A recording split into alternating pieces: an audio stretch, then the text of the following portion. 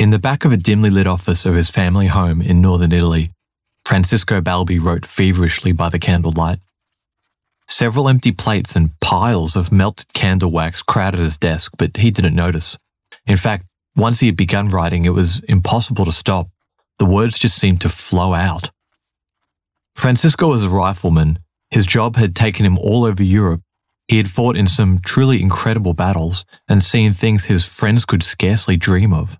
But one experience towered above the others. It was a tale that every friend, merchant, or townsperson had asked him to retell. Even his children had pestered him to tell the story. Was it true, they asked? Did one old man and a few knights really stop an army of 40,000? Truth be told, Francisco had trouble believing in himself, and he was there. On that tiny island in the middle of the Mediterranean Sea, only 2.5 years ago, he had seen it all.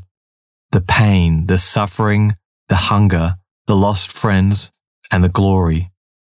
Malta. As he looked down at his blistered fingers, he realized his hands were shaking. It was still dark outside, at least a few hours until dawn. Lighting another candle, he cracked his knuckles and started writing again. This was a story that no one should ever forget. You're listening to Anthology of Heroes, and it's my pleasure to bring you the tale of La Valette, the thorn in the heel of Allah.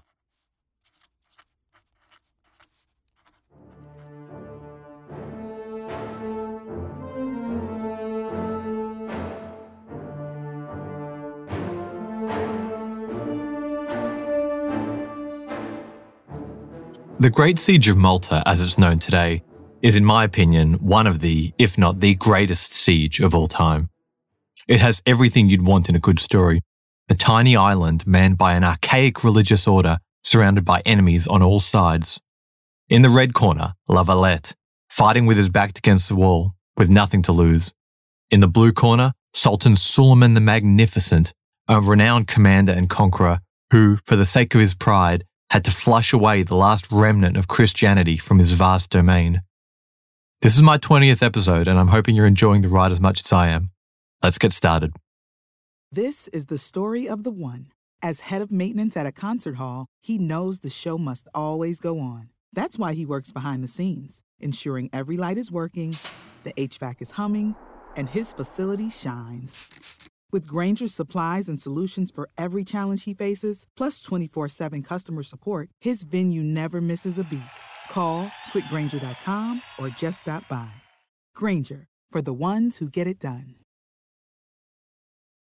Hello, we have this superb podcast called We Didn't Start the Fire, the only podcast started by Billy Joel. It is the most original, fascinating and random way to learn the story of the 20th century. Oh, pretty darned random. And we are joined by some pretty incredible guests. I only wrote stuff that I wanted to hear. If it turned out to be a hit, it was pure dumb luck. With me, Katie Puckrick. And me, Tom Fordyce. This is We Didn't Start the Fire, the only podcast started by me, Billy Joel. The Age of Crusade started in 1095. From his capital in Constantinople, that's modern Istanbul, the Byzantine emperor sent out a call of help to the Pope in Rome. The Pope used the call for aid to shore up his legitimacy across the Christian world, but even he was surprised by the response. By promising to absolve the sins of every man that answered his call, volunteers sprang up from all over Europe. Men from all walks of life answered his holy call, from kings to peasants and everything in between. With so many people flocking to the Levantine coast, that's the countries today like Israel, Palestine, Lebanon, Western Turkey, etc., there was a huge need for essential services, starting with finances and medical care. The Knights Templar started a financial service, essentially the first pawn shop or line of credit in world history. A crusader could pawn off his horse, jewelry, castle, whatever, at one of the head offices in Europe and be given a certificate which he could exchange at a Templar office in the Holy Land for the agreed-upon cash value. The Knights Hospitaller, on the other hand, set up field hospitals for those injured in wars against Muslims. And yes, that's where the origins of the name hospital and the iconic Red Cross we associate medicine with came from. Over the years, there grew a need for a few armed soldiers to guard these services, and this eventually began to expand and expand again. Eventually, the Templars and the Hospitallers became the primary fighting force in the Holy Land, especially well known for their shock cavalry. These ventures became known as the Crusades, and once they began to wind down, about 120 years or so later, many of the European powers like France or Germany set up shop permanently, establishing independent states, miniature kingdoms, carved out of the Levantine coast. The Templars and the Knights Hospitaller existed as an organization within these kingdoms, but they also had headquarters all through France, England, Spain, all over Europe, even as far as modern-day Estonia. With so much money flowing through these organizations, they soon became very rich, and due to their line of work, they turned into expert siege engineers and castle builders. And when I say expert, I mean it. They built these things to last. If you don't believe me, you can see how many of them are still standing in very good condition to this day. But by the end of the 13th century, crusading fever had started to die down. The luster of retaking Christ's city in the name of the Lord had diminished, as those who returned from earlier crusades shone light on what really happened. Battles in the burning desert heat, bouts of dysentery spreading through the camp, and fearsome Muslim warriors had people second-guessing if God's eternal blessing was really worth all that trouble. In 1291, Akka, the last mainland Crusader state, fell to the Egyptian Mamluks, and with it, Europe's brief adventure in the Holy Land came to an end. But not everyone was ready to call it. The Templars and the Knights Hospitaller existed solely to wage war in the Holy Land. They had dedicated their lives to it, as had their fathers before them. If they weren't doing that, then what was the point of them? The Knights needed to reinvent themselves if they were going to survive, and for that, they needed a home base. Already slipping from their moral high grounds, the Knights attack and take the island of Rhodes. Rhodes was part of the Byzantine Empire, a Christian empire, and though they practiced a different kind of Christianity, it was still a shifty move for an order that was founded on protecting Christians.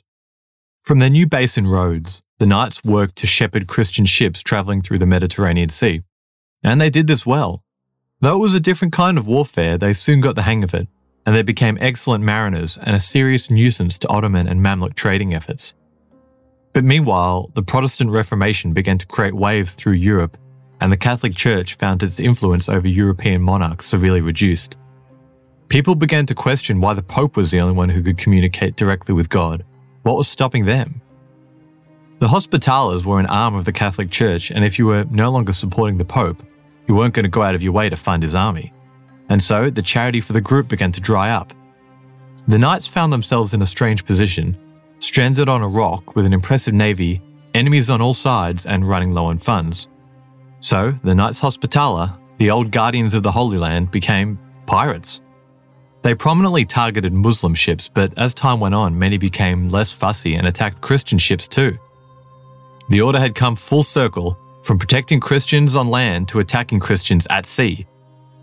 After this, the order's zeal for crusading began to break down somewhat as men gave in to temptations.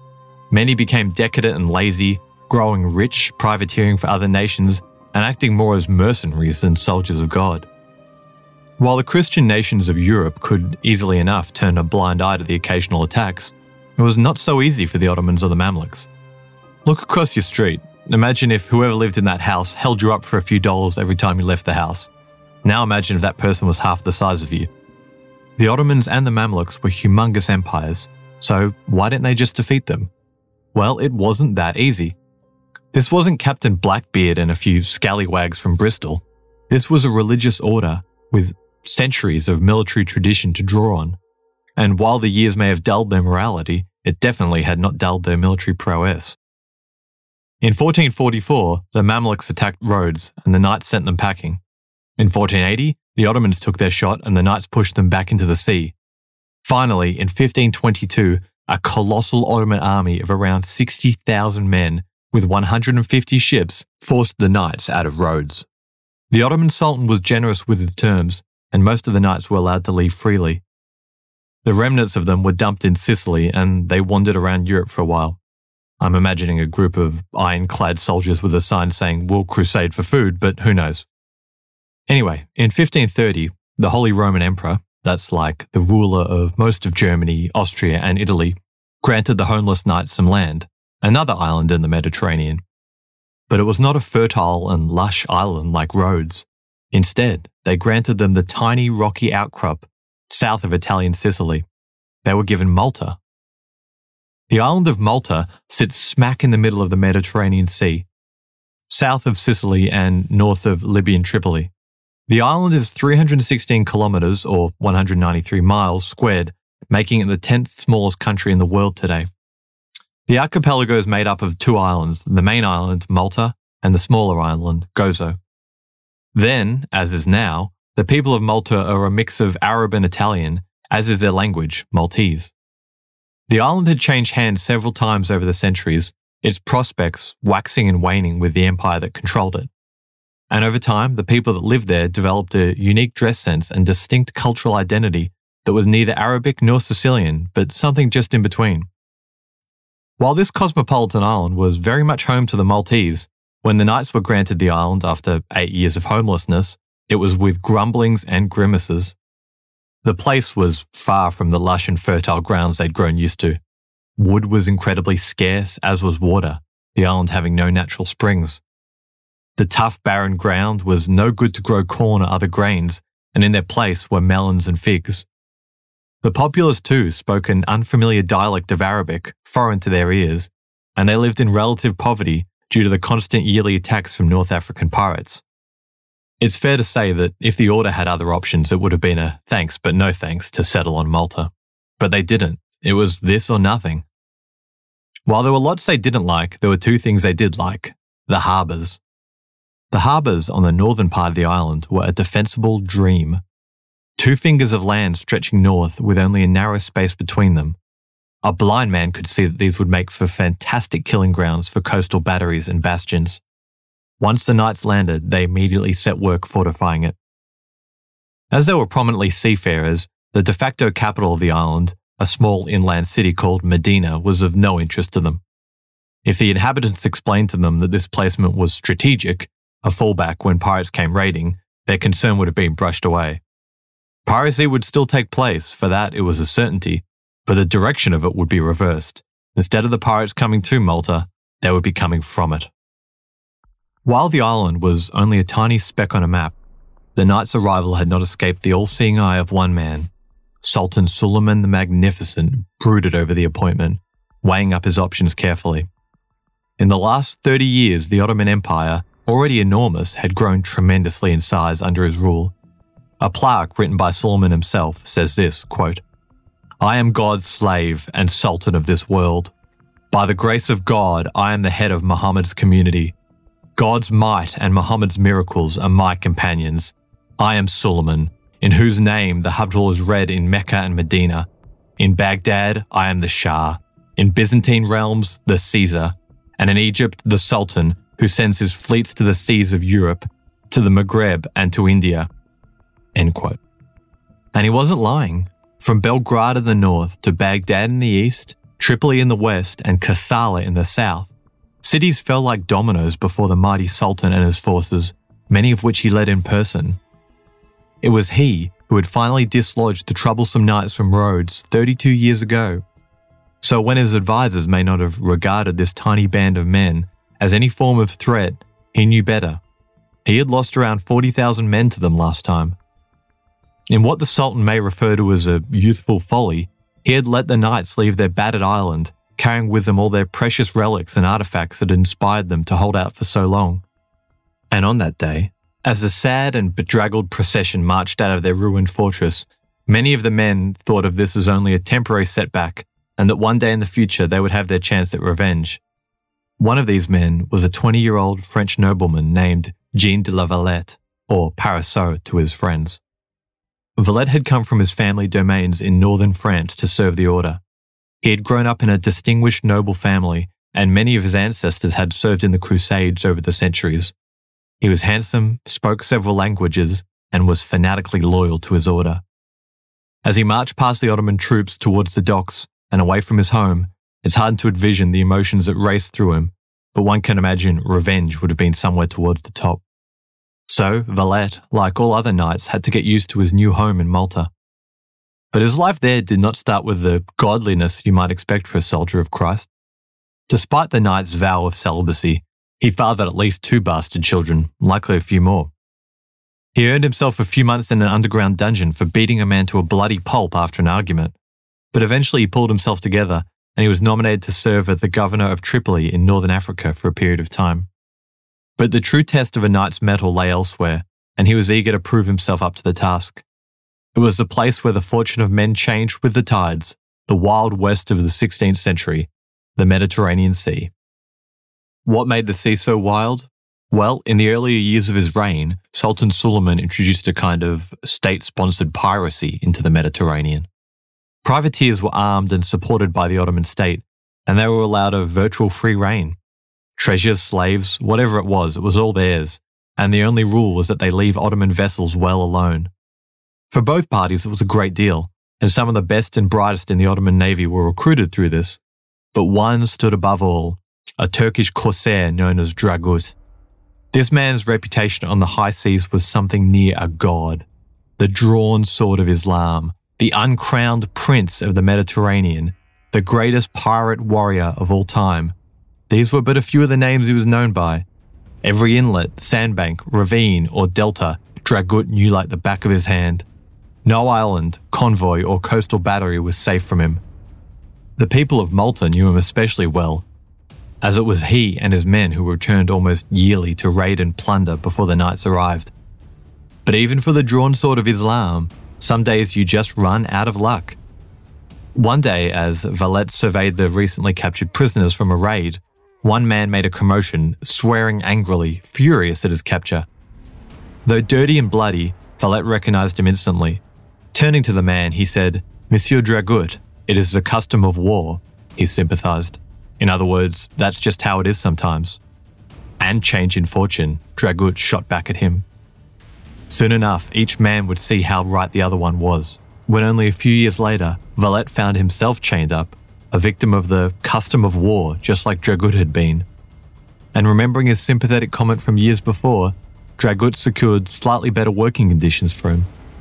It's perhaps thanks to him that Valette managed to survive.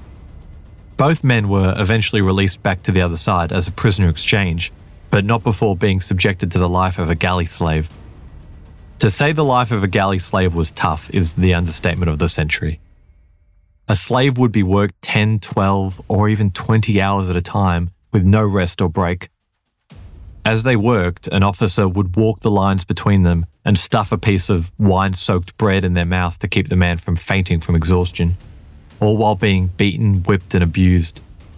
If anyone fell over exhausted, they would be whipped continuously until they kept rowing, and if that didn't work, they were flogged until they died and their body was thrown overboard. There was not much I can think in life that would test a man's fortitude more than this. If you could survive this life, that could be anything from 6 months to a decade, then you were not just tough, you were almost superhuman. And both Dragut and Valette had passed the test. Once he was released, Valette returned to Malta, where, after the death of the old Grand Master of the Order, he was unanimously elected as the new leader of the Knights Hospitaller. The 62-year-old man was an obvious choice. Though there were a few blotches on his past record, none could doubt his dedication to the order or his knowledge of the enemy. His first order of business was a census. Reports were done on the availability of food, manpower, gunpowder, water, but most of all, defence. Since their arrival 27 years ago, the last Grand Master had done well in turning the island into a formidable bastion, but he had always seen their exile to Malta as a temporary retreat, and so he had treated their defences as such. Valette was under no such misconceptions. He missed Rhodes too, but he was a realist, and knew that based on their current fortunes, they would probably never retake their coastal homeland. So he got to work turning their island into a bristling fortress. Valette knew there was a storm brewing, by far the biggest the Order would ever have to endure. 2 new forts were built to protect the main harbour. These were state-of-the-art. Built by Spanish engineers, they were designed in the modern star-shaped style, designed to hide weak points and maximise sections for crossfire. Despite the difficulty, these forts, where possible, were constructed on solid rock. No countermining sappers would be able to bring these things down. These were to become known as Fort St. Elmo and Fort St. Michael. Studying the last few raids from Dragut, ditches were dug and ramparts were erected at the usual raiding spots. Valette's plan was one of strategic withdrawal. Each layer of defence needed to be held for as long as humanly possible. Only in this situation could they have any hope of holding out until outside assistance arrived. The cost of these upgrades was formidable, and Malta was much less bountiful than Rhodes.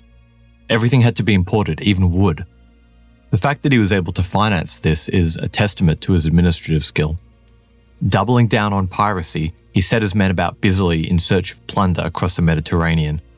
And although there were some big scores, it was still not enough. So, rooting around in the archives, Valette discovered that there were many debts from foreign powers, decades or centuries old, dating back to the golden age of the Order. He immediately sent debt collectors to hassle European powers to pay up, a few of which begrudgingly did so. The moral decay of the troops was also addressed. Years of easy living and excess free time had the men falling into bad habits like gambling, drinking, or living outside the barracks. This changed quickly.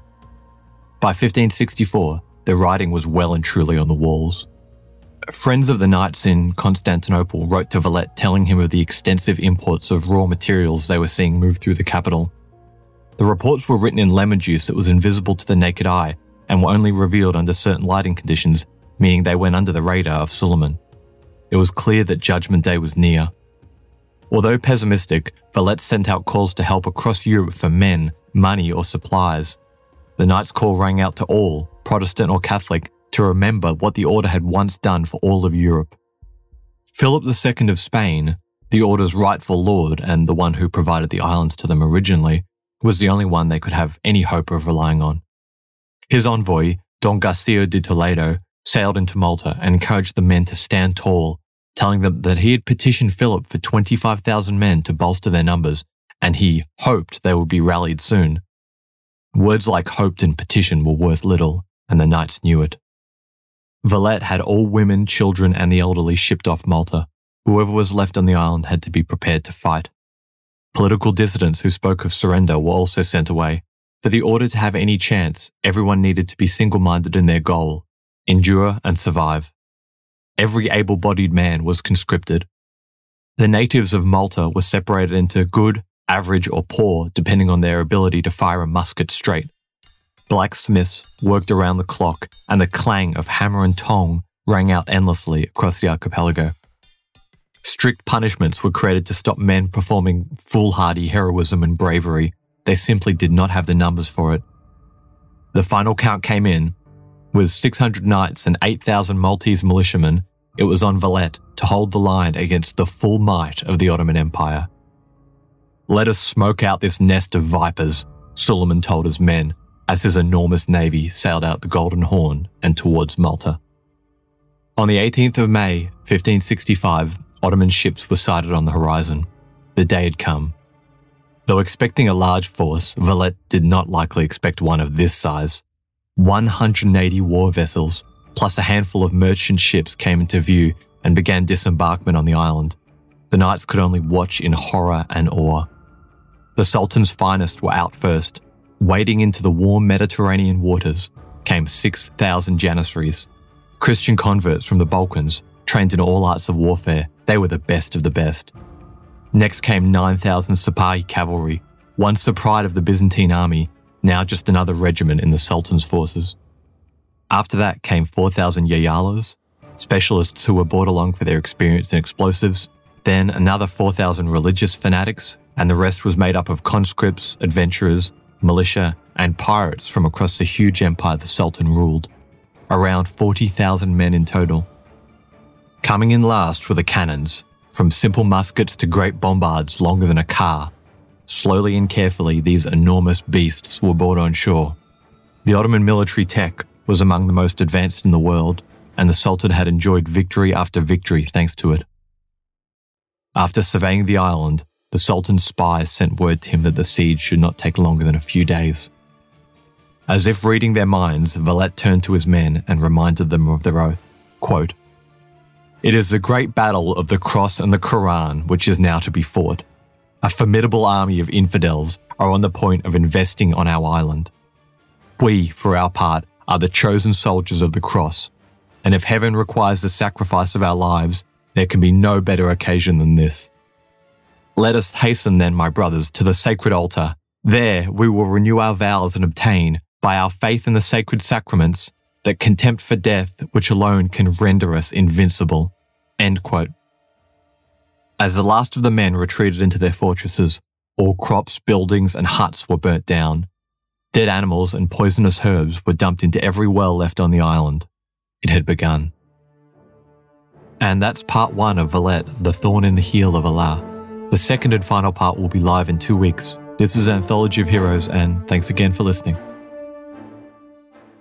Save big money when you start your next project today at Menards. Convert your current recessed lighting with energy-saving LED downlights from Fight Electric. They're bright and install easily in just minutes. They also go from regular lighting to nightlight mode with just a simple flip of a switch. Save big on all Fight lighting products now at Menards. Shop our lighting options today in-store and on Menards.com.